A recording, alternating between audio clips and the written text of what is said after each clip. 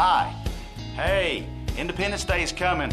Got my red shirt on. We're ready to celebrate independence, freedom. Hey, was our country actually founded by Christians or just a group of almost irreligious deists? We're going to dive into that, and we're going to talk about, is there hope for our country right now with all that's going on around us? Where do we fit in the cycle of history? You'll want to join us on this episode of Real Time Truth.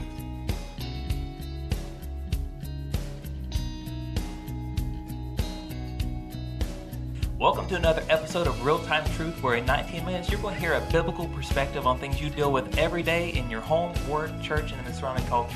I'm Matthew McNeil. I'm Pastor Kevin Brown. Thanks for joining us. So next week, coming up, we've got Independence Day. And so happy 4th of July early. Yep, got my red shirt on. There you go. And so it's always comes up this time of year, and it's a hotly contested issue. Mm-hmm. But you've heard, that this country is, or it was founded as a Christian nation. Yeah. And that is the truth. That is the truth, contrary to really the popular opinion of many in the culture today, sure. from academia to the mainstream media. Yeah, regardless of how they try to revise history, you don't have to look hard. I mean, go and dig. We're going to read several quotes to you today, just to establish this. But don't tune out right now, okay? Because that's not all this episode is going to be. This is not just a documentary proving that we are a Christian nation. We know that we are. Okay, we're going to share a few quotes, not a lot, and you can go and you can dig up more for yourself. And I just want to go ahead and say that before we get into some of these quotes were not atypical for our founding fathers. Right. These were not just cherry picked from all of the rest of the writings that didn't reflect God at all. They regularly spoke about God. Yep. God was a driving force in their lives, as he should be in ours. And their writings reflected that. And so when you go and you look in the writings of our our founding fathers in this country, you will find lots and lots and lots of reference to their devotion to the Lord. Absolutely. 52 of the 57 signers of the Declaration of Independence were in Orthodox Christian churches. They were members of Orthodox Christian churches. So the thought and the idea that somehow this nation was founded by a group of men who were just deists. They believed in some sort of God, but that this God was somebody that just spun a top and just let it go on its own, was uninvolved, and that this country was not founded on Judeo-Christian principles is just patently false. Right, and people like to emphasize the whole founding by deists because it's not biblical. Yep. They're getting away from Scripture. Imagine this, okay? Deism is God put everything in the box, and you got everything going in the box. God's outside the box, and he never messes with anything inside the box. Mm-hmm. That's deism. Yep. Okay, so that means no miracles. Jesus is still in the tomb. Mm-hmm. Okay, that's deism, and they can work in there. They can try to reconcile things like evolutionary doctrine and millions of years and Scripture and all that, and still feel good about themselves and still feel scholarly.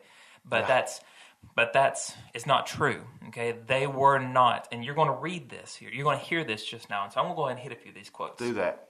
So George Washington, you might recognize that name. He said, to the distinguished character of a patriot, it should be our highest glory to add the more distinguished character of a Christian. John Adams, he said, our Constitution was made only for a moral and religious people. It is wholly inadequate for the government of any other. That's in that quote lies the whole the great experiment that our country was meant to be. Yeah. It was, can there be a nation that exists that they govern, each individual governs him and herself according to God's word, so that there is not an oppressive ruler that has to hold down their wicked appetites, but that they restrain that themselves. That is what we were attempting to do here. That's why we are not a rule of the mob. We're not a democracy. We're not a monarchy. We are a republic because we bind ourselves to law. As a people of God, bind ourselves to the Word of God. That's right. So that's in John Adams' quote there, that our Constitution was made for a moral and religious people, is because he was, and others, the other founders with him, were depending on people to govern themselves individually, not with representatives and all that happened as a part of it, but to govern themselves individually. Yes. Noah Webster, Okay, we get our dictionary from him. The Christian religion is the most important and one of the first things in which all children under a free government ought to be instructed. How about that? Yeah. Imagine that today in our culture world. Now the Bible is not allowed in our schools and prayer is not allowed in our schools. Seemingly it is. And so then, but he goes on to say, no truth is more evident than that the Christian religion must be the basis of any government intended to secure the rights and privileges of a free people. I mean, just listening to that, and I've read that quote many times, that's a wow. Mm-hmm. I mean, to see how far that we have moved from that type of thinking is quite astounding. Well, you're going to see that in these next two quotes, okay? I got two more for you here, okay? James Madison, our fourth president, he said, now here's that great experiment again. We have staked the whole of all our political institutions upon the capacity of mankind for self-government, upon the capacity of each and all of us to govern ourselves, to control ourselves, to sustain ourselves, according to the, get this, 10 Commandments of God. How about that? And now, fast forward to the 1950s. Okay, the 1950s, our 13th Chief Justice of the Supreme Court, and now help me out with the ruling again at that time. When you get to the 1950s, what you have is the Supreme Court begins to do a pivot and a reverse and begins to move away from the things of God and talk about this wall of this separation of church and state. And so what was started in the 50s and that was seen it came to fruition in the 60s. In 1963 was the removal of the Bible, and then a year and a half later was the removal of prayer in schools. And before I get into this quote, do a quick little expository for the folks who are listening on where did this whole phrase of separation of church and state actually come from? I know, but I want you to tell it. Yeah, right. Thomas Jefferson. We all know good old Thomas. The Jefferson Memorial. You go to D.C. This guy was written to by a group of Baptists from Danbury, Connecticut in 1803. And they said, and I'm paraphrasing, but you can pull this document up. Just go online, Google it, and just say Jefferson letter to Danbury, Danbury, Baptists. 1803, they said, Mr. Jefferson, do you see our country ever going back to the way that we were in our mother country in England, where there is the idea that the government and the church are one and the same? Because you have the Church of England, and that monarchy was controlling the people. And he wrote back to them and he said, no. He said there in the United States, and I'm paraphrasing, but this is close. There is a high wall of separation between church and state. And what he further went on to say is, and this again is a paraphrase, putting it in our vernacular today, but what he said was, in our country, you are allowed to take your religious beliefs and bring them into the public square and let those beliefs and those principles, tenets, guide your life. And the government cannot stop you or tell you that you cannot believe those things. So much so that the First Amendment to the Constitution is freedom of being able to express what we believe, whatever religion that you might have. Well, what happened was in the 50s, Matthew, the Supreme Court they said, no. They flipped it. That's right. See, this is the thing. What Thomas Jefferson was saying, it was one-way separation. Yes. It wasn't saying that the church and as believers, we couldn't live as believers in the public square and in the political realm. He was saying, no, you can live that way. You have that right. But the government, we are going to restrain ourselves from stepping into your realm. Folks, the reason that the separatists and the Puritans came to America in the first place was to escape religious oppression. They came with their Geneva Bible, started coming here in the late 1500s, and coming to this place that they could freely worship their God in the way that they wanted to worship. They weren't told by a state church, this is what you will do. This is how you will believe. This is how you will live. That was tyranny. And so that's how we have literally the founding of America. And so then in the 50s, you see that reversal of the government now saying, no, the separation of church and state has to do with you living out your Christian precepts in public. And this is what the 13th Chief Justice said at that time, Frederick Moore Vinson. He said, to separate religious instruction from public education would violate all of history, law, and precedent, which means that up until that point, that's what was being done. Yeah. So he was saying that religious instruction was a part of all those realms. And so to abandon it would be to abandon our country's history. Absolutely.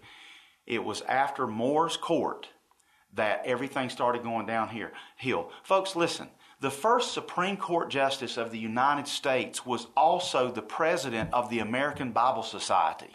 And he said that every child in America should have access to a Bible and be taught from that Bible by their parents. Mm-hmm. The first Supreme Court Justice of the United States.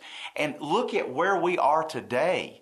It's like we don't know our history. Yeah. Our kids aren't being taught history. They have no idea that they're being told that this country was founded by basically a bunch of irreligious deists. And it is absolutely patently false. And I'm telling you, it's borderline evil. It is. No, it is not borderline. It absolutely is. And it's so wrong. And so we want you to hear and know the truth. And you can still find this truth until Google decides not to allow that to be part of their search engine. Seriously. It's out there for you to see and for you to know.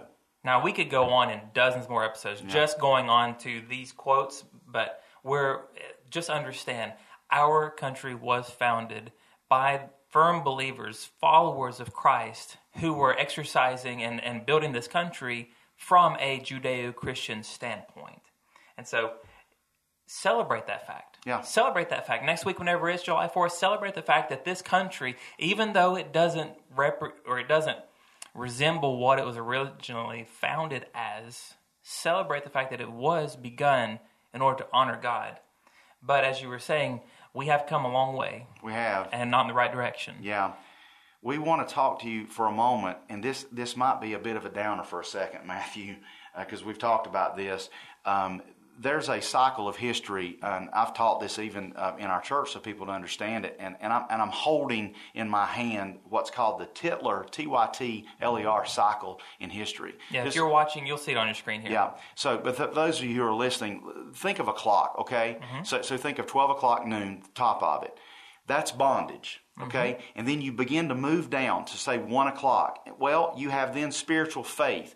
People who are in bondage begin to have spiritual faith. Think of England. Mm-hmm. Think of people wanting to leave England and come to America. Then they have courage. That's about 3 o'clock. Then you get down to about 5 o'clock. You have liberty. They actually came to America. Mm-hmm. They were free. You have liberty. Then at the bottom of the clock, 6 o'clock, you have abundance. Yeah, their liberty, their courage was blessed by liberty, and liberty abundance. Then you begin to work to around 7 o'clock on the clock, and you get to selfishness. Mm-hmm. Because abundance can often lead to selfishness. Now think about our country now. Think about where we are. Think about the 50s, the 60s, and the 1970s in our country. And I lied to you a second ago. I have one more quote for you, because what should have happened here as a country and as a society that was seeking to honor God in everything that they do, the cycle that we're describing to you, it should not have gone from abundance to selfishness. That's correct. Okay? It should have gone from abundance to generosity. Mm-hmm. That would have been the godly growth out of abundance. But because we are naturally wicked creatures, okay, we're not naturally wicked creatures. God didn't make us that way. We're naturally wicked, which means that we don't avoid wickedness naturally. Okay? Mm-hmm. And so another quote from Tytler, the person who gives us this cycle that we're looking at, he says, a democracy can only exist until voters discover that they can vote themselves largesse or gifts mm-hmm. from the public treasury. And so then we see that cycle turn from abundance to selfishness. And then from selfishness to about 9 o'clock is complacency. You get a society that's complacent, that's just like going through the motions. Then you get to apathy about 10 o'clock. And then at 11 o'clock on the cycle, you go from apathy to dependence. Mm-hmm. And then, unfortunately, you're back to the top of the cycle again to bondage. Folks, You can decide for yourself where America is on this cycle of history. In my mind, we are independence. Not independent as in July 4th. We are in the arena of becoming dependent. We have a nation that says, pay me to do nothing. We want, so many people now want socialism. Yep. They want to take hard-earned money that you've earned and they want to redistribute it to somebody else who hasn't earned it. You got an A in class, but you got a guy that's failing. So now you're going to get a C and he's going to get a C. And what's more is everyone who wants that, they're willing to sacrifice the liberty they once had to get it. To get it. To sacrifice liberty for security. Yeah. So you hear that and you go, wow, that's kind of a downer, guys. Well, we're not meaning for it to be. I'll say we didn't warn you. Here's the thing. The Bible says this in Psalm 11, verse 3. If the foundations are destroyed, what can the righteous do? Okay? The foundations of our nation are being destroyed right before our eyes. It's gone from being termites to where it's unseen, to where it's blatant. Mm-hmm. This country's falling apart. And we need to return to God. We need a spiritual awakening in this country. We need to come back to spiritual faith. We need to go back to 1 o'clock on the cycle. And we need to pray for that as a people. But understand this. Those of you who are listening, even if this country does not return to God, and I have my own thoughts and opinions on whether or not that can take place or not. God can do anything. He can do anything. But does a culture reach a point of no return?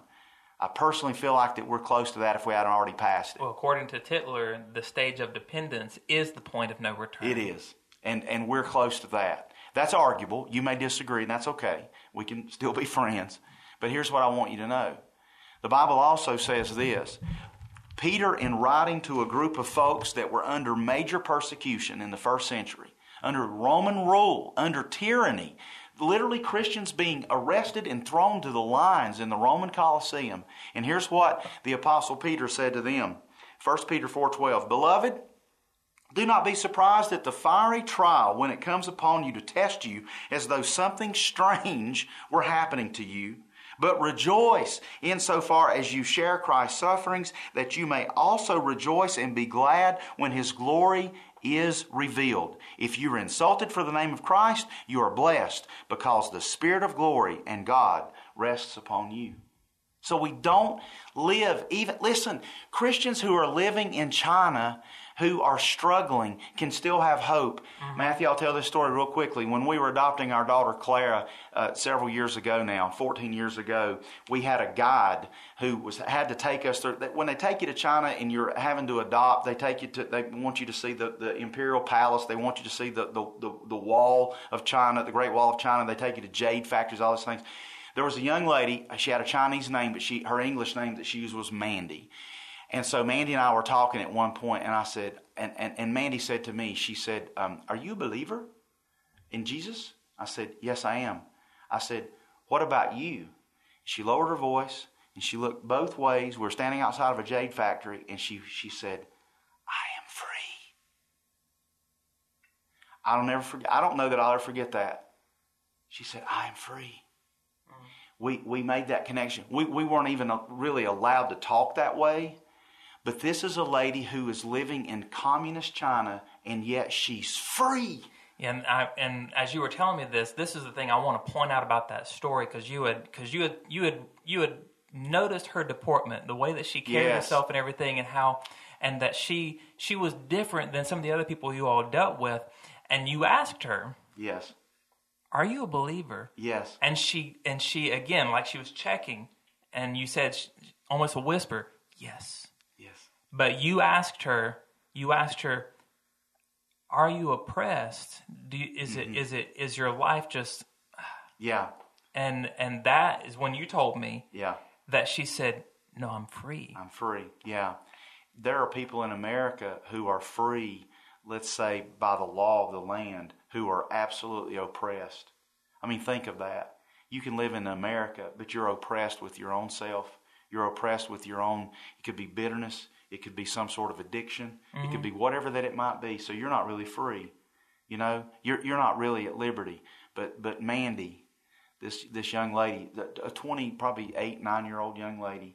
She's free, living in a communist country. Probably she lived in a one-room apartment that had a bed that was folded up in the wall, and the bed came down out of the wall. She had one small window. She said that it was about a 2-foot by 2-foot window. She had a telescoping pole that she hung her clothes out to dry on, about 6 foot long. And so, but she was happy and free, joyful because of her relationship with the Lord Jesus Christ. And that's the point. No matter where we might fall in this cycle of history, whatever you might believe, whatever America is today, which I believe Matthew does as well, it's post-Christian. We are still a free people, and we are called to go and make disciples of all nations and be salt and light. Exactly. That's whenever I hear Mandy's story, what I am reminded of is no matter what things look like in this country, don't confuse religious liberty with actual liberty. Yes. Okay. We as believers, regardless of what happens in this world, we have actual liberty. And Mandy is a picture of that. You talk about the little 1-bedroom apartment that she lives in, and what we as a country who looks around us and sees all of our religious liberties seemingly crumbling and fading away, and maybe even watching God's hand of blessing being pulled back away from our country because it's no longer following in the footsteps of our founders, we could easily look around at this dismal situation and just see all the walls around us closing in, if you will. But Mandy, she recognized her freedoms in this world had nothing to do with her freedoms, period. Yeah, for her spirit and who she is as a person. Instead of seeing the walls, she saw the window. Amen. And that's what we have to do. We are free. Yes. We're free. Yes. And so regardless of how much religious liberty you have, forget that. If you're a believer in Christ, you have actual liberty. Amen. Jesus said you'll know the truth, and the truth will set you free. Matthew, why don't you tell them that we're going to take a little bit of a break? Yep. And so when COVID hit and we took a break from working on some things here, it kind of shortened this season. But when we came back, if some of you may have noticed that we started calling these episodes after that time period Season 2. Okay, and so we're trying to get into a system where we have like a fall season and a spring season. And so what we're getting ready to do for the month of July, we're going to be taking a season break where I'm going to have a chance to work on some more material, maybe get ahead on a few things. But you're going to see us again in August. Okay, so just keep watching with that. Stay tuned onto the Facebook page and onto our channel. If you're not already following us, subscribing to us on YouTube or following us on Spotify, go ahead and do that. And then, turn on your notifications so that when new content drops, you'll be the first to see it. So, we're getting ready to take that break, and so pray for us. And leave comments in the video section. If there's a question you have, something that you'd be interested in hearing about, I'm not going to guarantee that we get to every single thing that you guys might suggest to us, but I would be interested to hear what are some heavy thoughts on your mind that we might could look at discussing. Yep. I've already got several thoughts, but I'm happy to start to kind of work some things in if you have something that you'd be interested in hearing about. Okay. Amen. So thank you so much for following this, and we hope that you're encouraged by this. We enjoy making them. We enjoy sharing truth with others, and so it's our prayer that you would just continue just to check these out and keep diving into the Word yourself and building your faith for yourself. Amen. And so thanks for tuning in. This has been another episode of Real Time Truth. I'm Matthew McNeil. I'm Pastor Kevin Brown, and we'll see you back in August. Take care.